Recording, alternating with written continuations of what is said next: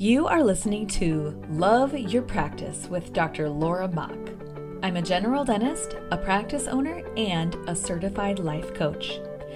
I teach women who own dental practices to lead with intention and literally fall in love with their businesses. Keep listening and you will see how learning to love your practice turns into loving your life too. Hello, I'm Dr. Laura Mock and welcome to another episode of my podcast. I'm so happy that you're here with me today, and I just want to tell you a couple of brief things before we get started. First of all, this podcast episode is just me talking, and I'm going to be using some notes on the board standing behind me. So if you are in a place where you could watch this podcast episode instead of listen to it, you can go to the show notes to find the YouTube link, or you can just look up Love Your Practice on YouTube and click on the latest episode. This one's going to be called, let's see, I need to name it, Leadership, Your Brain, and Your Practice Vision. So you could search that on YouTube if you can't find the show notes easily. And if you're going to be stopping what you're doing and getting the link anyway, I would suggest grabbing a notebook where you can take some notes, because this is a nice episode for you to really think about what you want for your practice, because I'm going to teach you how to make changes. And it's not from making a to-do list. It's from managing what's happening in your mind. So that's the first thing that I wanted to mention to you. The second is, if you have been looking for a fun thing to do with your team and you like listening to my podcast, then you are the type of person who would really enjoy taking your team to the Happy Dentist Retreat. That is happening next month in June at a wonderful, beautiful resort outside of Columbus, Ohio. And if you want to learn more about that, you just go to thehappydentistretreat.com and you'll see ways to register for that. It's a great value. I'm taking almost my entire team. So I just spent almost $4,000 on plane tickets. And it's because I believe that it is going to be well worth that money to bring them along. And I'll be there and I'd love to meet you. So if you end up going and you see me in there, please introduce yourself, because I never get to talk to you guys unless you reach out to me. So I just pretend you're there, pretend you're having a good time listening to me. And that does a little something for me. You know, I'm like, yeah, they're here. But when people say hi and reach out, it means so much to me. All right. So we are going to get into the meat of this episode today. And I'm going to start by telling you something that I have learned through experience, and I know it is true. Your dental practice is a manifestation of your thoughts. What I mean is the thought habits, the beliefs, the things that run through your mind over and over and over again come to life in how you act in your practice. And I've taught you guys about the model before. I'm going to try to keep it basic so I don't get too wild and deep in here. But when we're talking about the model, your practice fits into your circumstance or your facts line. Your fact is, I own a dental practice. And then down a couple steps are your actions. Okay, so your actions are the things that you do in your practice. How you talk to your employees, working on your patient's teeth, suggesting treatment to your patients, making decisions about where you're going to go with your practice, what you're going to do next, what's continuing education are you going to take, what policies are you going to have. These are all in the action line. And guys, this is a universal truth, and I want you to understand it. I can give you a list of the perfect way for you to manage a practice. And that's kind of what consultants do. They'll tell you what to do. But I want you to know that science has taught us we don't change our action from to-do lists. Our actions are always driven from our emotions. So we can get that list from a consultant and the list is right. But in order to generate change, we have to change what we're feeling. And in order to change what we're feeling, we have to think about our thoughts. This is where it begins because our emotions come from what we're thinking in our minds. So if we're thinking to ourselves, for example, insurance isn't fair. It's not fair the way they name the terms of the contract, and then we just have to sign it and do whatever they say. Well, what kind of feeling do you think we're going to have from that thought? It's going to be powerlessness or victimhood. That's not a feeling, is it? Being a victim. And our actions will follow that emotion. So when I'm feeling like I'm a servant of the insurance company, I'm going to act like a victim. I'm not going to make changes in my practice that help me be free from that. I'm going to just stay in resentment and look for proof that I am a victim of the insurance company. That's just an example. I have another one written here on the board behind me, a little more thorough. So if you're on video or if you're listening, just bear with me. See if you can hop onto video if you can.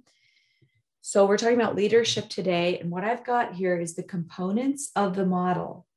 I have the facts of the situation. And the facts are always going to lead to our thoughts. Our thoughts are under our control, but a lot of them are automatic unless we choose to change them. And I will tell you that many female dental practice owners have similar thoughts that our brains come up with because we're in similar situations and brains are predictable organs. So our thoughts that we have lead to our emotions, and our emotions are biological cues that tell us what to do, which is the action line of the model. And then if we add up all of our actions that we take, what we get at the end is a summation of our power. So like the action line is kind of like an arithmetic problem, and we're adding up, I did this, I did this, I did this, I did this. And what the result of that is that I created this thing. So let me give you an example here, and I have it written out. I own my dental practice, right? And when I first owned my dental practice, I believed that to be a good leader, my main job was to make everybody else happy. So I was trying to make my seller happy who bought the practice from me. I was trying to make my employees happy. I was trying to make my patients happy. I was even trying to make my dental sales reps happy. I was trying to make everybody, this is what I pictured was good leadership. And it came from learning about self-sacrifice, which I definitely agree in sacrificing for the people that you lead, but I wasn't doing it in a very effective way because when I told myself that I needed to make everybody else happy, I felt powerless. So that thought led to the emotion of being powerless. And so I want you to just sit and ask yourself for a minute, when you're feeling powerless, how do you act? This is what I did. I basically said yes to everyone, and then I stayed in resentment. I looked for proof that people were making me do things so that I could be mad at them because it was so unfair that they were making me say yes to their time off that they wanted. My seller would just go on and he would say, oh, I'm going to be in Europe for these 3 weeks. And I didn't know how to say, oh, but I was planning on taking time off during that time too. Let's have a calendar meeting. I would just be like, fine, I'll just work 5 days a week during that month. You see what I'm saying? Or I would do things that I didn't want to do because it was making other people happy. Okay. And if I added up those actions, what I find as the summary of my actions is that I didn't make myself happy. I made myself unhappy. And so this is just an example. I told you that I would prove that your practice is a manifestation of your thoughts. And when I led believing or thinking that I needed to make everybody happy, I did make everybody happy except for me. And I can tell you that I really did not enjoy being a practice owner when that's what I was practicing. So what I want to do today is sort of a hack. It's a trick, a way, a method that we can redirect our brain to have better thoughts about how we see ourselves in our practice. And that's called making a vision for your practice. And this is something that I learned from the Blatchfords, Christina and Bill Blatchford and Carolyn. These are lovely people who taught me how to think about my practice in a better way. And if you ever want to talk to me about my experience with the Blatchfords, I'd be happy to get on a call with you. I paid them for the 18-month program, and then I stayed with them, continuing to pay them for the next 5 years while I kind of refined things for my practice. They really helped me a lot. So I just wanted to make sure that you knew where this concept came from. And this is called creating a vision for your practice. So your practice, though, is an entity that you own. You decide how it runs, and you are in charge of it. You own it. You could sell it. Each of you right now, just so you know, with the market the way it is right now, you could turn around and you could sell your practice tomorrow.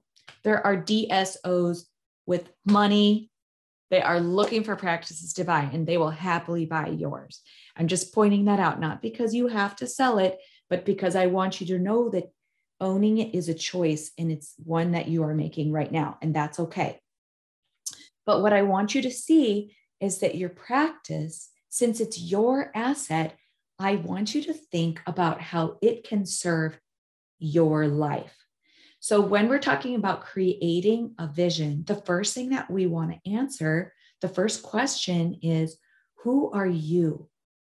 What makes you happy? Not just as a dental practice owner, but as a human, as a person. So for example, every spring, I get excited when it's time to put the seeds in my garden. And I have children, and I love to see them as happy individuals. I like taking care of my husband. I like checking on my friends.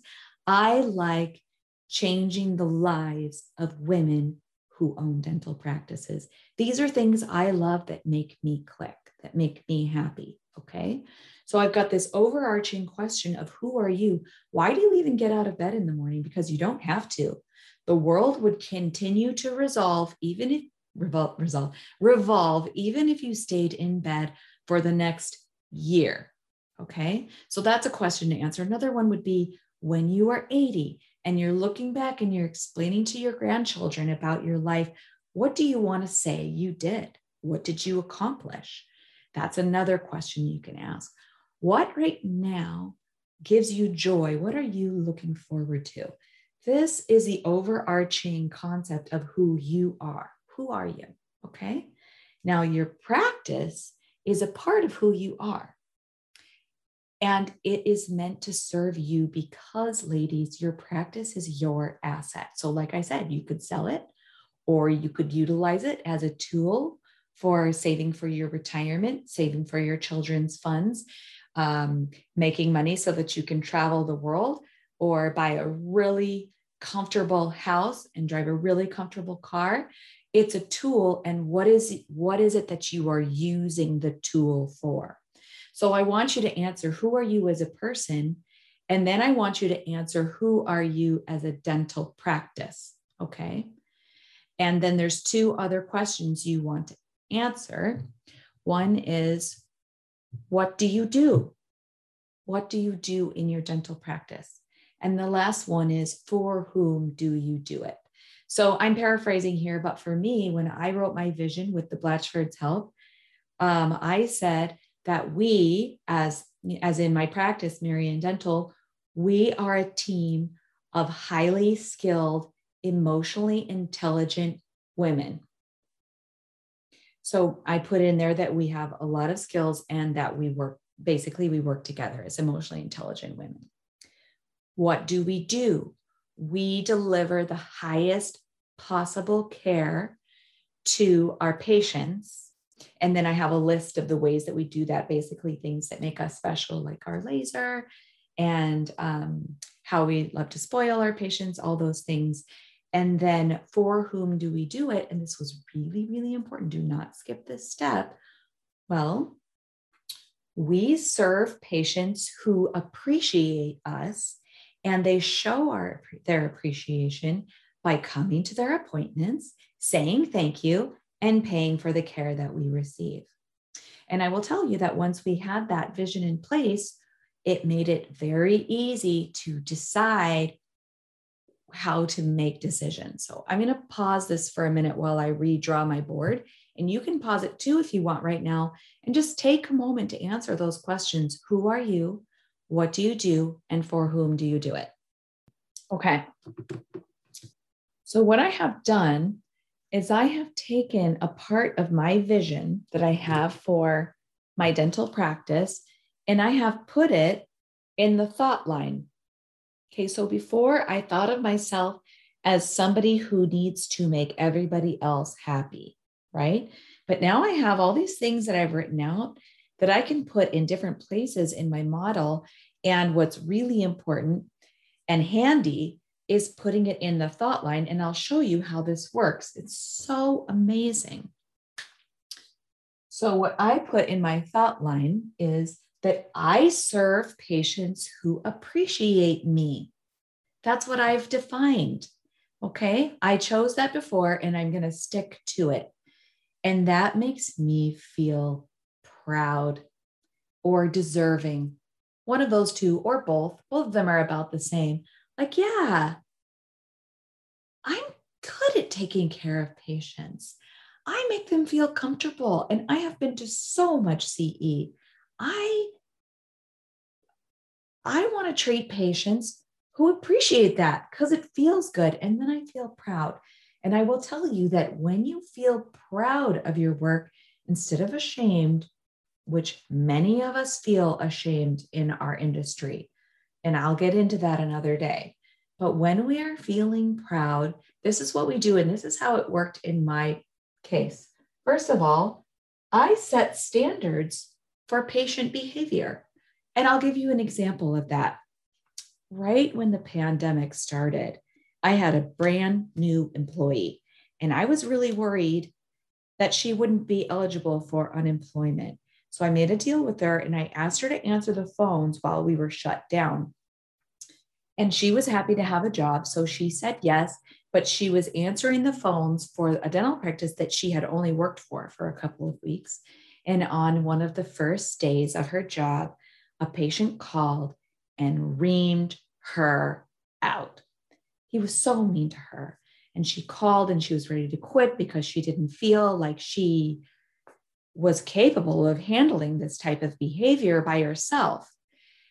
And I said to her, well, it sounds to me like he doesn't fit our vision. So when I come into the office next week, let's go ahead and draft a letter to dismiss him.